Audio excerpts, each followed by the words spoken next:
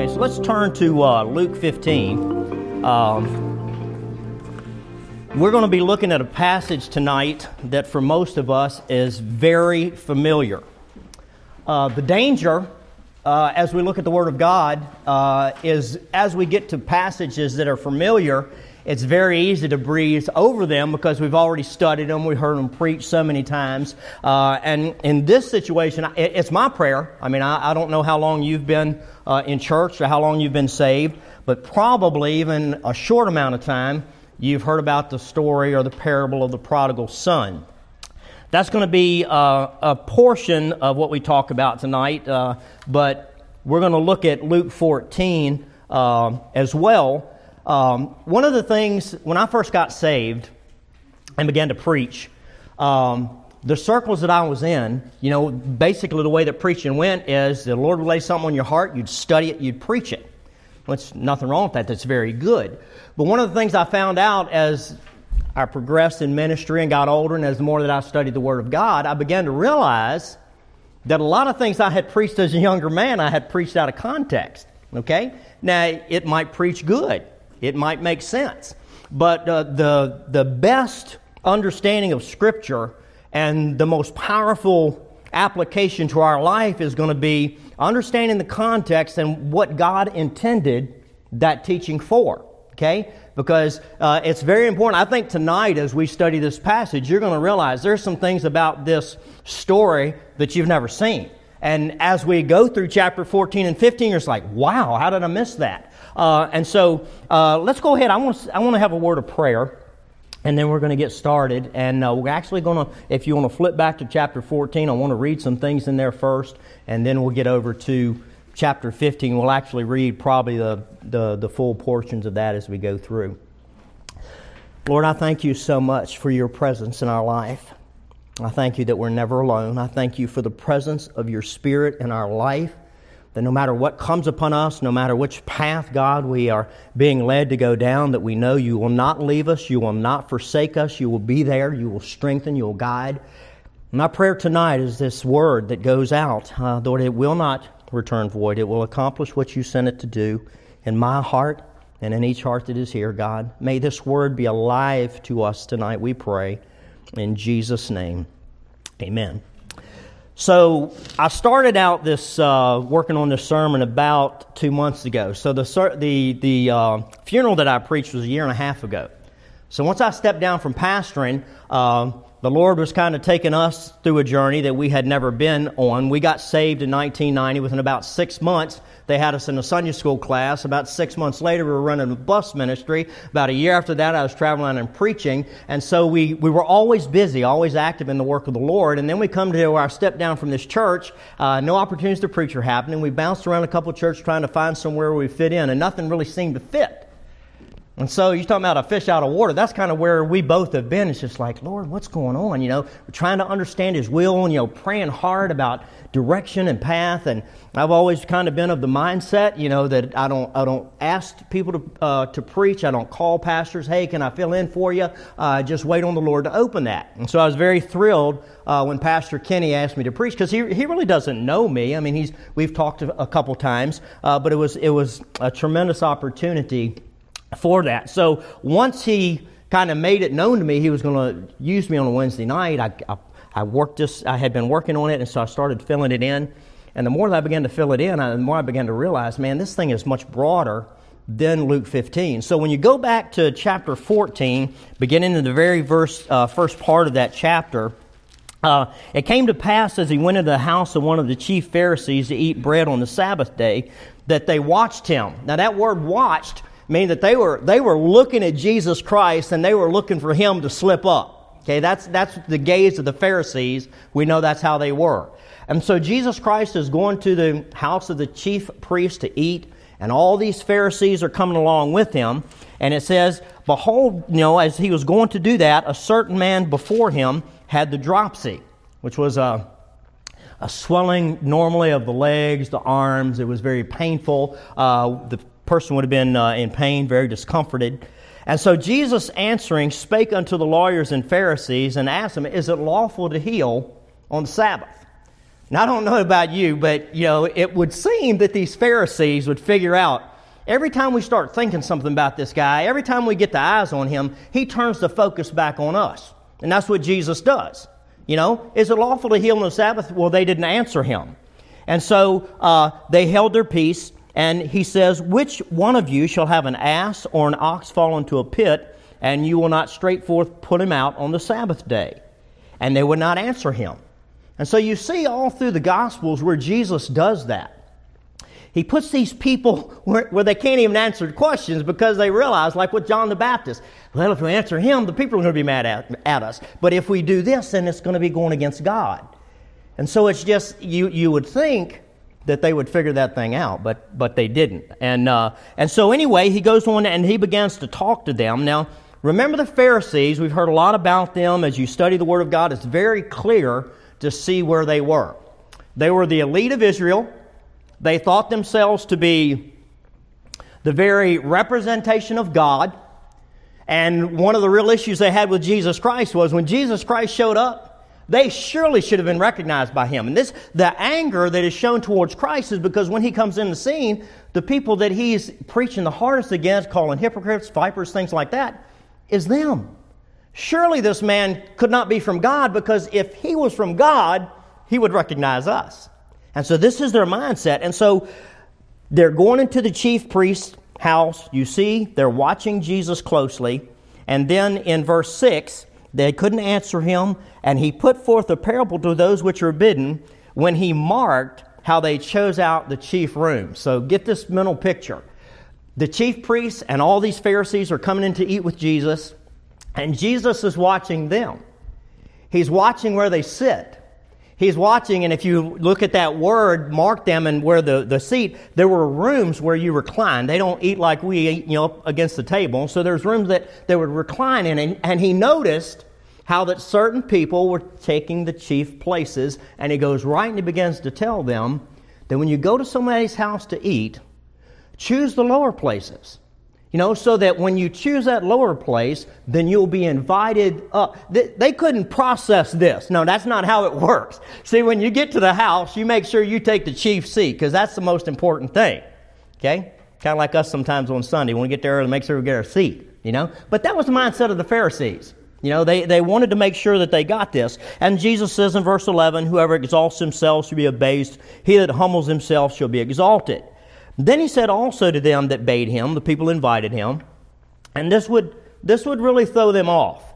And so stay with me as I kind of go through verse 14, because when we get to chapter 15, that's where you're really going to begin to see the story of the prodigal just begin to say, wow, I believe it's definitely something that we typically miss. And so he says, when you have a dinner, call not your friends, your brethren, nor the kinsmen, nor thy rich neighbors, lest they also bid thee again, and recompense be made to thee. So the idea there is that, he says, if you invite people that come to your house, and then they're going to invite you to their house because they can provide a great meal for you too, he says, don't do it that way. Go out and get the people, the lame, the blind, the poor, and he says, bring them in, because they're not going to be able to do anything back to you. Okay? And you see that when Jesus is coming to the chief priest's house, it's this entourage of priests. They would walk by the poor, the lame, the maimed, and they wouldn't even look at them. And to consider them coming to their house and eat, he wasn't even considering that. And so this mindset, Christ is trying to continually put in their face how ungodlike they are. And they just simply missed it. So he goes on down in verse 16, talks about a great supper, and how people are bid, they make excuses why they can't come and do this or that. And up in verse 21, he says, go out quickly into the streets and the lanes of the city, and there again bring in the poor, the maimed, the halt, and the blind. And the servant says it's done, but there's still room. He has to go into the highways and the hedges and to compel them to come in, that my house may be full. Now this is, there again, there's a lot in here. I don't want to spend a lot of time on this because I want to get to chapter 15. But the mindset of the Pharisee would never be to bring these outcasts and these lowly people in. Okay? That's just not how it works. Okay? We're not going to defile ourselves being around those people. And then he goes into the last one, and he begins to get it personal about what it means to be his disciple. Now, you have to understand, as we look through the scriptures about the Pharisees, they believed they were God's disciples. They believed that they were the true followers of God. And so Christ, immediately after he's already given these two references to them, it's interesting, if you go back, you'll see this a lot through the Gospels, that when Jesus realizes that the Pharisees' thinking is really skewed, He'll throw a question to them, put the ball in their court to get them to think, okay, if you had this, if this was going in your life, what would you do? And immediately he begins to teach them from that, because most of the time they don't answer him. And so he begins to tell them, this is what you should do, okay? Is it right to heal on the Sabbath? They didn't answer him, okay? So if you have a feast, do this. He begins to teach them the right spirit towards those people that have the dropsy, that need to be healed, that are blind, okay? And so in verse 26, that's where he begins to talk about denying your father. And when you think about the prestige that these Pharisees had, the influence, the power that they had, it's kind of like asking somebody up in D.C., maybe a senator, maybe the president, with all the money, with all of the power that they have, to say, hey, listen, you just take all of that and throw it away if you want to come be my disciple. Okay? You can imagine the response that we'd get today if we went up there and told the disciples, hey, listen, or the congressman and president, if you want to go to heaven, this is what you have to do. You have to get all this up and take up your cross and come follow me. And yet, this is what Jesus Christ did to these elite of Israel. He says, listen, you can't have father, mother, children, any of that thing before me, or you're not worthy of me. And so you go on down through that, and in verse number 33, he says, so likewise, whoever see he be of you that forsakes not all that he has cannot be my disciple. Now, we know that the Word of God, when it is preached and taught, has the effect that God wants it to. Now, those that are filled with pride, those that are filled with sin, it's going to come in and it's going to convict. That's what it's sent to do, to convict. Now, conviction, as you see in somebody like we'll see later on in the prodigal's life, when he comes to his senses, it broke him. But in other situations, if a person's not ready to repent and get his heart right with God, it makes them angry. They become rebellious and resistant. And you see that's the response typically from the Pharisees. But Jesus goes after he says this about what it costs, or what it's going to be to follow him. And he says this that seems to be so far out of context. Salt is good, but does salt have lost his savor, wherewith it shall be seasoned? Now remember, he's talking to the Pharisees. You got to go all the way back to the beginning of the chapter. The people he is addressing is the Pharisees. And as you look at the Scriptures, they had lost their salt. Their ability to influence people for God was completely gone. Okay? When people looked at them, people that were broken, people that were lame, people that needed God, trust me, they weren't going to them. And as you see Jesus going through there, you know, the blind men that day begging on the side of the road, you know, and Jesus Christ, the one that can come and touch their eyes and give them sight. Hey, y'all be quiet. Be quiet. You're going to bother him. And of course, Jesus turns that way and gives, you know, what can I do for you? Oh, Lord, that I can't see. And he immediately received his sight. And so this is what the Pharisees were to be, God's light to these people. And from these things that you see in this passage, they were completely missing it. They were completely missing it. And, you know, I know as I was studying this out in my own life, you know, I find in my own heart and life a lot more similarities to Pharisees than I do to Christ. You know, we get busy, we get this, we get that, and we get on about our life. You know, we think about all the wickedness in this area, that area, and it just seems so natural to avoid that, to avoid the brokenness. You know, your prayer request tonight. My brother, he's 50, I'm 57, he's 54, 55, 50, somewhere right in there. I came to Christ in 1990. My brother was really bad into drugs, and I began to witness to him.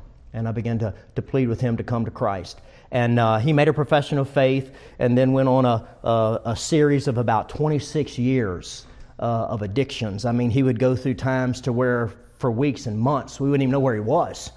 He would be found out underneath a bridge, with nothing. And just kept praying for him and pleading with him, for that, to get his heart right with God. It broke my heart to see him in such a mess. And when he finally got into some treatment, there's a mission down in Richmond called the Good Samaritan Inn. And I got the opportunity to begin to go down there and preach. And in this mission, when I was going there, this was probably late 90s, early 2000s, the mission, 25, 30 men in a room about this size, and all walks of life. You had young guys, 18, 19, 20 years old, didn't have anything, drugs, they needed a place to stay. You had men, 40s, 50s, 60, lost everything. Drugs, drinking, their wives left them, kids wouldn't talk to them, they had nothing. And you see all of these broken men, and many of those men had come to Jesus Christ. And you'd preach the gospel to them, and you'd see God healing the brokenness and them finding hope in their life. This wasn't the Pharisees.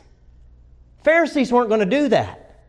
They felt like the best thing for Israel was to wipe all of these lepers and all of the maimed and all of these people, get them out of there, get them out of sight of the gates and leave them there so Israel would be much better. And so this is their mindset. So they had lost that ability to influence. And it's interesting as you go in the very last part of verse number 35, it says, "He that has ears to hear, let him hear." So have the Pharisees been hearing? But you look in verse 1 of chapter 15, "Then drew near unto him all the publican sinners for to hear him." They wanted to listen to what he was saying. They wanted to hear what this miracle worker, this one that was changing lives, that was renewing lives, they wanted to hear about this man. They wanted to hear what he had to say. And as we look through the Gospels, these were the ones that were coming to Christ. These are the ones that lives were being transformed. So in all of this, to kind of give as we go back, Kenny has been in Exodus, and kind of not in the defense of the Pharisees, because God showed them so much mercy, but they just hinged on one part of God, the judgment of God. That's all they could see. They could just see this God that was calling them, Moses, to the mountain to commune with him and to tell the people if a beast or a person breaks through and touch this mountain, they'll die. And whenever they sinned, they would see God send a plague and punish them. And they missed the part of after these judgments, there was mercy. After God required the sacrifice, and they were sitting there as to see if this sacrifice would be received by God, they didn't even think about that after God received the sacrifice and they were able to live another year without that Day of Atonement, that God had been merciful that whole year. And so the Old Testament is flooded with mercy, but they missed that part of God. So now let's begin to work down through chapter 15. So the sinners come to hear him. And here we go with the Pharisees and scribes again, murmuring, saying, "This man receives sinners and eats with them. And he spake this parable unto them, saying," Now, the King James Version has "and." Now, if you have another translation, it may say "so." There's a lot of different words, but in all of those words that are used there, you will see it means that this is a continuing thought from what the Pharisees said. And so the Pharisees says, "This man eats with sinners," so Jesus spoke to them this parable. And he spoke to them. That's the whole thrust of chapter 15. As we go through this chapter, you're going to see the whole focus is Christ responding to the Pharisees saying, he receiveth sinners. And so in verse number 3, he spoke this parable. And so the first two you're going to see, that I'm going to read those first, and then we're going to move down into verse 11. But it says, "What man of you, having 100 sheep, if he loses one of them, does not leave the 99 in the wilderness and go after that which is lost until he find it? And when he hath found it, he layeth it on his shoulders and rejoiceth. And when he cometh home, he calleth together his friends and neighbors, saying unto them, Rejoice with me, for I have found my sheep which was lost." Now, as you look at these first two parables that we look at, these are clearly focused to the Pharisees. Because he says, "What man of you?" Which one of you? And so he's getting them to think, what will we do? Well, they already know. These guys were just consumed with money and their stuff and having things. And so if they lost one of their sheep, guess what they're going to do? They're going to run down there and they're going to search diligently and they're going to find that sheep and they're going to bring it back and they're going to be excited because they just saved some money. They didn't lose money. They saved it. And then you go on down into verse number 8. Either what woman? And so, likewise, some of the translations say, but the idea is that, okay, what man of you? What woman of you? It's the same idea. So what woman of you, if she lose one piece of silver, or 10 pieces if she lose one, does not light a candle, sweep the house, and seek diligently till she find it, and when she has found it, she calls her friends and her neighbors together, saying, rejoice with me, for I have found the piece that I had lost. Likewise, I say unto you, there is joy in the presence of the angel of God over one sinner that repenteth.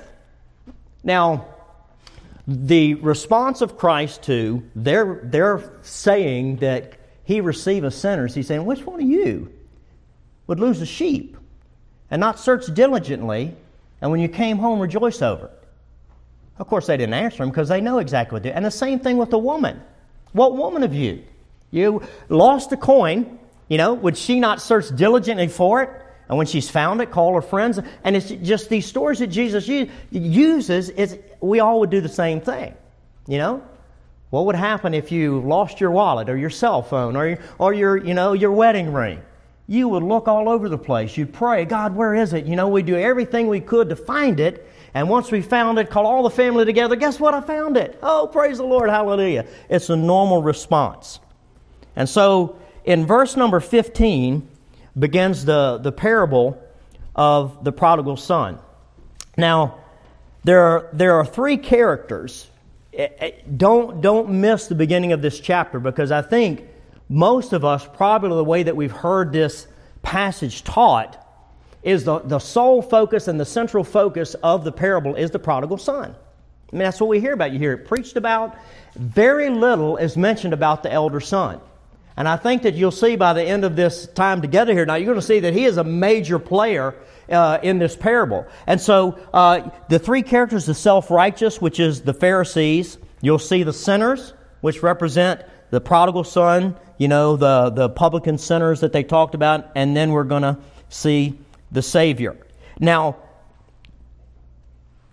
I don't know who it was that put over the title of these parables, the lost coin, the lost sheep, and the lost or the prodigal son could be the lost son. But I really think they missed it on the prodigal son. Because the reality was, as you go through chapter 15 and you see what Jesus is confronting the Pharisees about, and He's trying to awaken their heart to how wrong they are, how wrong their thinking is, how wrong their way is, that's a clear picture of the elder son in this parable. And we just breeze by that like he's not even there. And in the culture of that time, you'll see as we get to the latter part of the parable, these Pharisees don't look at the story of the prodigal son like you and I do.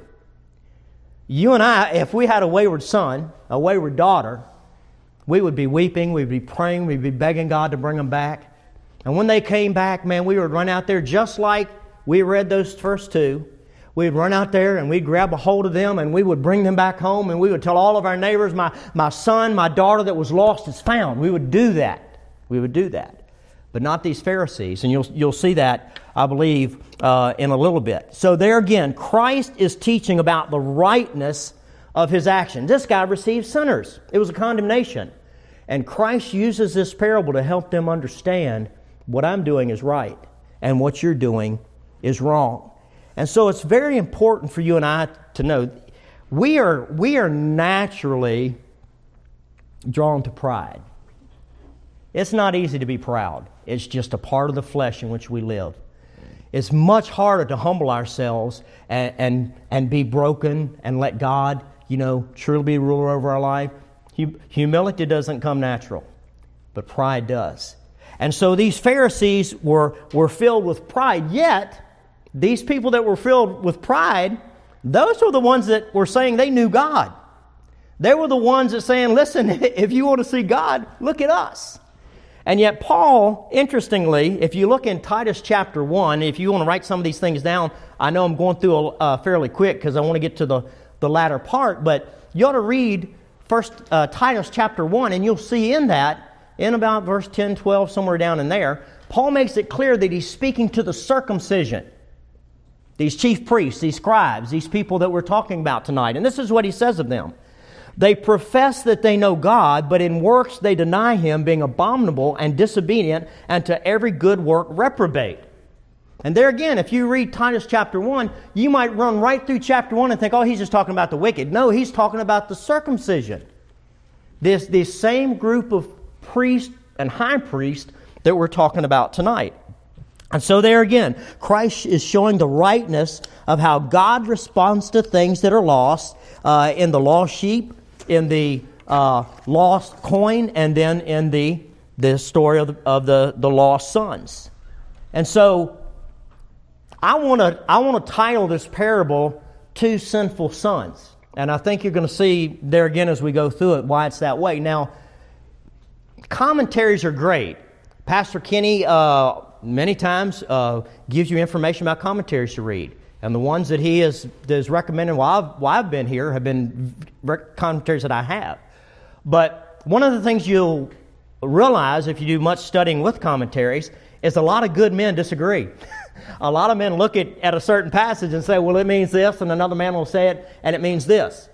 But it's really hard when you go back, like you see what we're talking about, like chapters, and through the whole Gospels, and you see the context of the way a group of people works, and you see how Jesus Christ clearly is doing these things to the Pharisees. It really kind of sets your mind in a pattern to understand what does this text really mean. And so, as you go through a lot of commentaries, you'll see this, that all they talk about is the prodigal.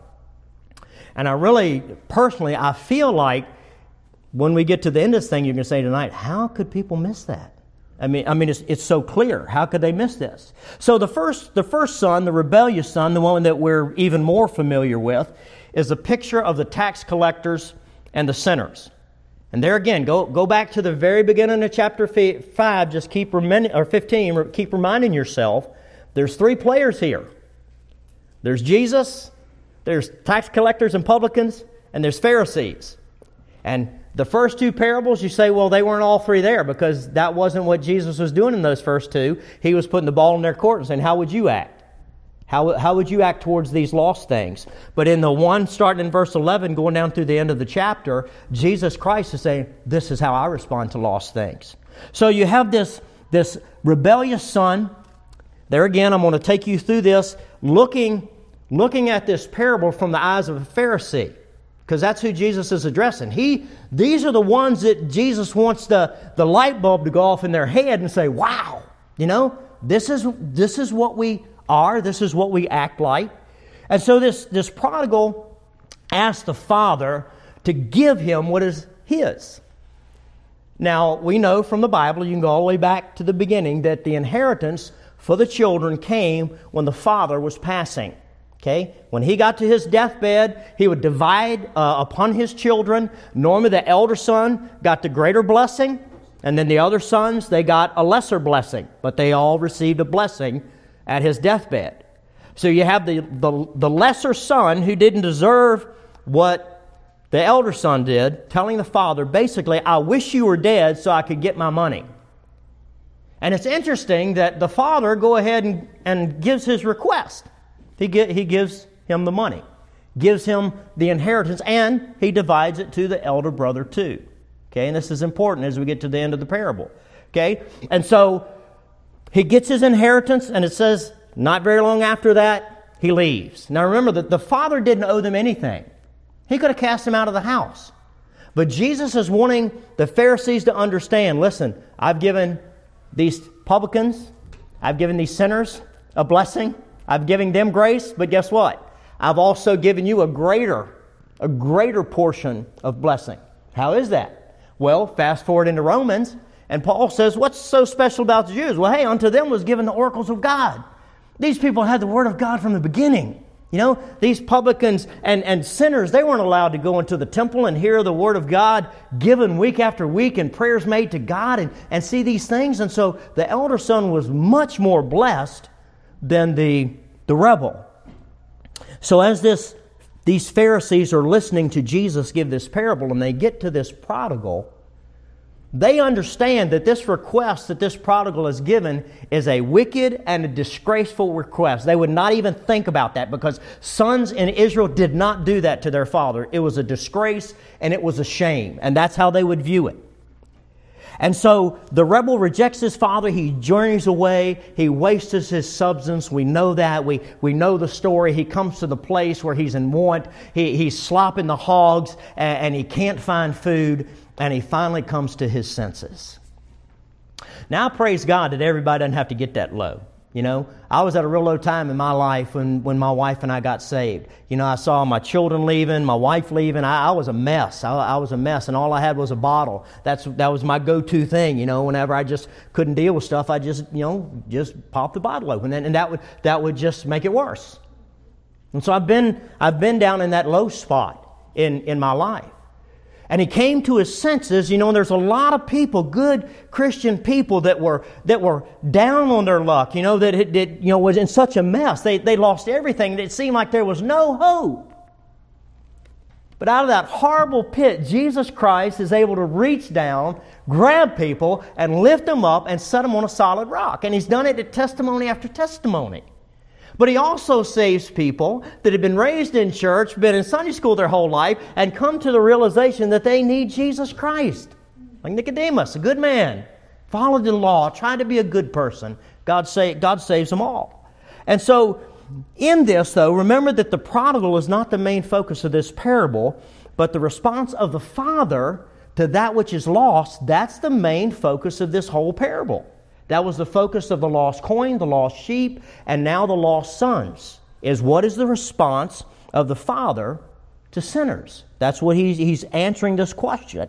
So then we see the second lost son, the self-righteous son. Of course, this is a picture of the scribes and Pharisees. Now, he's not outwardly rebellious, but when the prodigal comes home and the elder son hears of it, he comes to one of the servants and says, "What's going on here? Hey, your brother's come home. And the father's killed the fatted calf, and there's going to be a feast." And what does he do? He gets angry. He gets angry.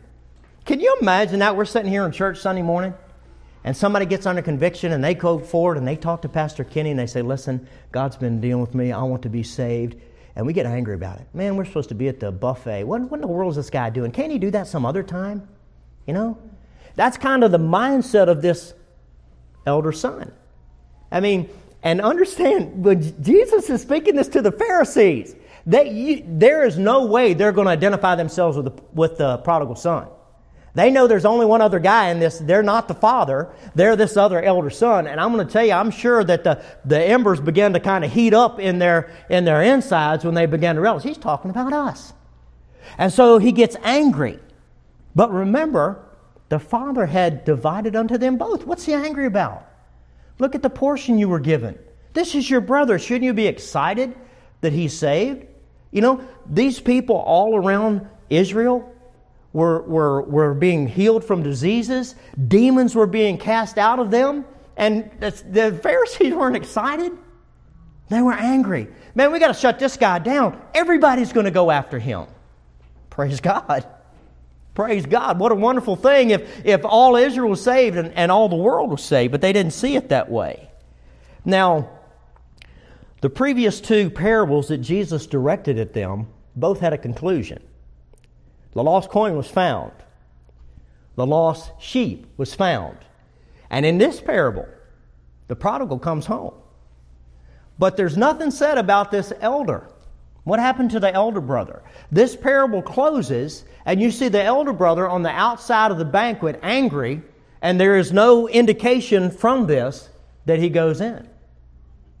And you see, as you fast forward to the cross, the multitude of people are there that are railing on Jesus and very excited that He's being crucified is the scribes and Pharisees.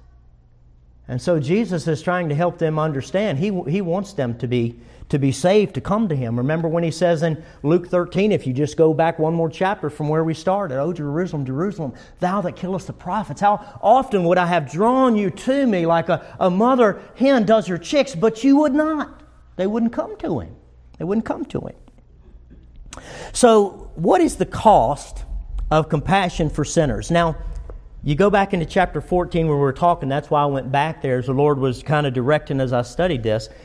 He talks about forsaking all that you have, denying yourself, bearing a cross. And so there is something that it cost people to save that which is lost. With the woman and the man, it cost them energy. They diligently search, they look. There's a cost to save. The cost of compassion for sinners. Now, God is continually pouring His light into the world. The Bible says that He lights every man that comes into the world. He wants all men to be saved. And so He's pouring light out into the world that men might realize their sin, realize their darkness, and come to Him. Of course, we see that in the prodigal. Man's response there, again, as I mentioned earlier, to that illumination is either going to break him or it's going to make him even more bold in his rebellion. And of course, we see in the two groups that are represented there, the tax collectors, the publicans, the sinners, and the Pharisees, both of those. One group was even more bitter and hostile. The more that Jesus saved people and saved that which was lost, the more they said, "Crucify Him, we've got to kill this man." Can you imagine that? To profess to be of God and to be so against Christ? It's just really just a stark awakening, and they still didn't get it. All they could do was be angry. So this royal reception, as we I think have kind of worked our way to where we are now, a lot of things have fallen into place because we know the Pharisees, we know their mindset, we know how things are going. And as you look at their responses to other scriptures, I'm sure that most of you read your Bible on a regular basis, and it's not hard to determine when a situation starts how the Pharisees are going to react. You know how they're going to respond. So in Bible times, the people of Israel, the keepers of the law, they had a responsibility to uphold the honor of Israel, to keep shame and reproach from coming on Israel, the judgment of God from coming on Israel. And so they had this responsibility. And the responsibility of the community in this parable, you and I don't see that, but the Pharisees would. And so when you have this rebel that has done what he's done to the Father, the community, and especially the Pharisees, would be on his court, defending his shame or defending his honor, and making sure that this rebel paid for the shame and reproach he brought upon Israel and the Father. That's what the Pharisees would be thinking. As you see through different stories in the Bible, you see where when stonings took place, the communities rose up. When somebody had done something worthy of stoning, they grabbed stones and they began to stone these people because they were serious. We had to uphold this law. And you see that with the Pharisees. Of course, back in the Old Testament, Achan, of course, they tore down Jericho, and God had told him, don't take the things that are dedicated to me. And Achan took the accursed thing, and the people rise up, and they take him, his wife, his kids, his possession, and stone him with stones. Why? So that evil would depart from Israel, because they had just suffered a huge defeat at Ai. And so you see this starting. You see this woman caught in adultery. No mercy there. They bring her to Jesus, and they pick up stones. They're going to stone this woman. Now, we don't know what Jesus wrote on the ground, but whatever it was interpreted by every one of them that was there. There's something so personal that there's no way they were picking up a stone and then they went away. But their intention was right there in front of Jesus Christ to stone this woman. And Jesus Christ showed her mercy. And then, of course, you see the Stephen, the stoning of Stephen. Stephen has blasphemed the Lord, and they come up there and they all pick up stones and they begin to stone him. like a wild crowd. This last year up there in Portland, I mean, we couldn't imagine what went on up there. It's crazy. People that worked their whole life for business and stuff, and people just destroying. And the more that it happened, the mob went crazy. And it's just like it's almost like a lust when people see that going on, that they just join in. And I'm sure that these stonings were vicious. They were vicious, and people that's how this culture looked at punishing people. And so in Deuteronomy, here's another good one for you to look at. Deuteronomy 21, verse 18 through 21, it talks about what to do with a son that's rebellious. And it actually goes to say he's that is gluttonous and drunken.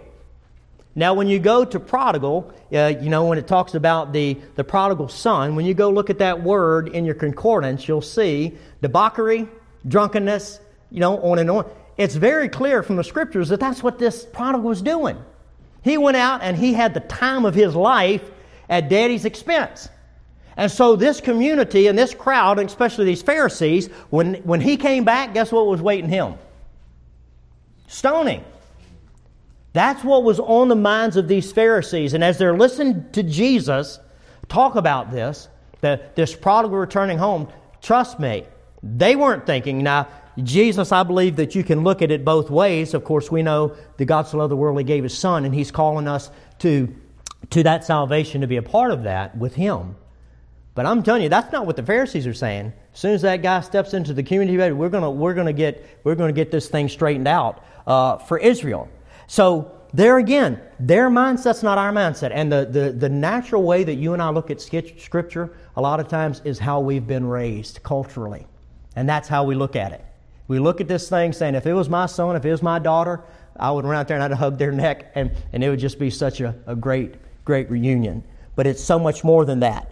The Father knows this culture. When Jesus is speaking to the Pharisees, He knows what they're thinking. He knows what their attitude towards this prodigal is going to be. And so when He says that this father, which is doing a very shameful thing in their culture, okay? Fathers don't run. They don't run. That's for the soldiers and the warriors, the younger men. Fathers don't run. And they definitely don't run to embrace a prodigal that has shamed the community and shamed the father. That was outrageous. And so this father, knowing that, and I believe this is what the Pharisees were thinking, this prodigal is going to get what's coming to him. And so this father rushes to the prodigal. In our way of thinking, oh, wow, that's just so exciting. He runs there and he lets the whole community know. No, he's saving this son from the stoning. And so as this rebel draws closer to home, you can see this crowd, probably many of them, most of these towns weren't huge, and so they probably recognized him. Kind of rewind back to the Old Testament, the battles are going on, and the watchmen are up on the walls and at the gates, and good time. They're up on the gate, and they say, hey, that looks like a Hazael, or whatever his name was. He runs like this guy. He runs like that guy. And so this prodigal is going to be heading back to the city. He's not going to slip in unrecognized. Wow, that's Jonah's boy. Man, look at him. Man, he looks awful. Remember what he did to his father? Yeah, get the people. Let's go. It's time to stone this guy. It's time to deal with this sin that he sinned. And kind of in your mind there again, think where we started from. The Pharisees are who's Jesus pointing the finger at. And they know. They're the ones running down there with the stones, getting the community together to pummel this guy, to make him pay. And just about the time that this father gets to him, the stones begin to fly. And that father covers the son and bears the stones, because the stoning's got to be done. The law's got to be upheld. That's all through the Gospels you see that with the Pharisees. The law has got to be upheld. We're not doing this thing. And so you just think about that. Isaiah 50 verse 6. I gave my back to the smiters and my cheeks to them that plucked off the hair. I hid not my face from the shame and the spitting. This father ran to the prodigal, not to just say, hey, it's great to have you home, let's go have a party. He knew that if he didn't get to that son first, that this mob would with the stones and they would kill the son. I'm telling you, that's not the way we look at it, but I guarantee you that's the way the Pharisees were looking at this. Hebrews chapter 12, if you look at verse 2, the latter part, and then verse 3, For the joy that was set before him, to save the lost, to glorify the Father, he endured the cross, despising the shame. Jesus Christ knew in order to save us, he had to bear the reproach of the cross. He had to bear the shame, all of the foul things said, all of the blows. He had to deal with it all. And you want to talk about something that really just blew the Pharisees' mind, was that concept. That was so foreign to them that somehow this Father would do this act. And even with Jesus, when he came and did what he did, he was acting so out of character with the God that they thought they knew. But they really didn't know God the way that they thought they did. So the Father sacrifices himself for the Son. He gave his life that the Son might be spared. And the Pharisees, remember, they knew the Word of God. They had it on their little boxes on their wrists. They had it on little boxes on their heads. I mean, they quoted it all the time. They stopped in the streets and prayed. They read the prophets, the Old Testament. They back and forwards. They knew this. And so surely, as they saw this in their minds about what Jesus is saying, this had to come to their mind. Surely he has borne our griefs and carried our sorrows, yet we esteemed him stricken, smitten by God, and afflicted. He was wounded for our transgressions. He was bruised for our iniquities. The chastisement of our peace was upon him, and by his stripes we are healed.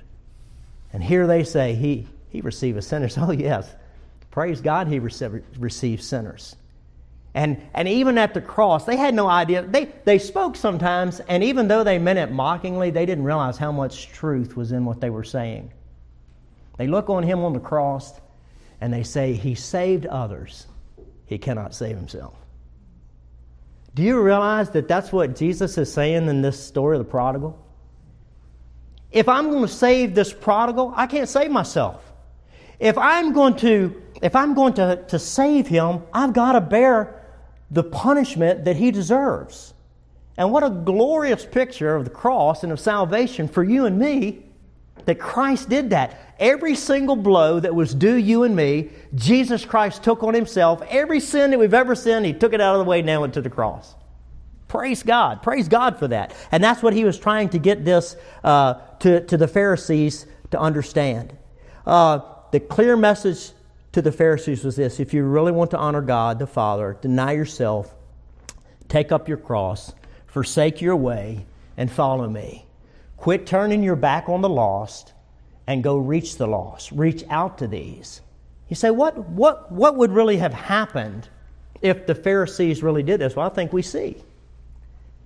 Paul talks about that he was a Pharisee of the Pharisees, and God changed his life. He forsook it all. He took up his cross. He followed God. And you and I are able to worship God and be in a church here largely to this apostle taking the gospel to the Gentile nations. And that's what God wanted to do with these Pharisees. But they just didn't get it. And so all of this, I hope it's been helpful tonight. I hope you see the parable of the prodigal son in a different light than maybe you have in the past. I hope you see that the elder son is a bigger player than the prodigal in the whole scheme of chapter 15. But really, Pastor Kenny does this, and I think it's important for us to really consider for us. How do we think about people like that? Now I know we have a responsibility, and God's called us to train up our children the way they should go, and we've got to protect our children. But when I first got saved, of course, the life that I came from, God very quickly gave me a burden for people that were in the same mess I was. I began to do that bus ministry, like I say, about a year after I got saved. And we were in Jacksonville, North Carolina, down there at Marine Corps Base, New River Air Station, and in those military towns, there's trailer parks galore. We had one of those old school buses, with the round back. I think it had about 11 seats on each side. And I started knocking doors and inviting people to church. I would go into these houses.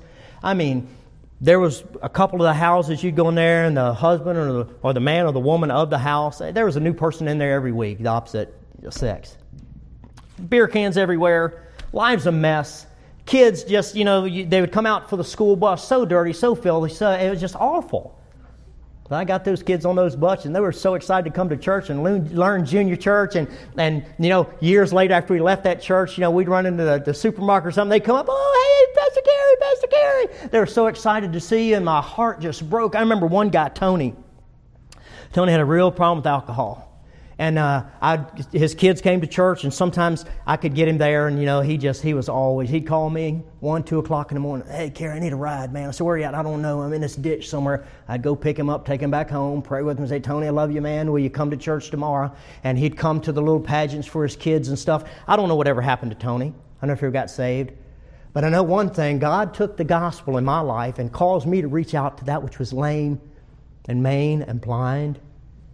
And we as a church, sometimes if we're not careful as people, we'll drive right by the bad neighborhoods. We'll have the neighbor that's just a little wild, a little crazy, and we'll just, we'll invite our neighbor over here that's got the nice house and the things going on. If we're not careful, we might find ourselves acting just like the Pharisees.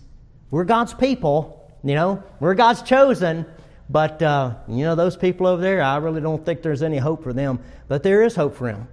Because Jesus Christ is the one who gives hope. And there is a day of judgment coming. We know that. But it's not today. Today is the day of salvation. And so it's our responsibility to do what we can to pray and to reach people with this wonderful gospel that Jesus does save sinners. Amen.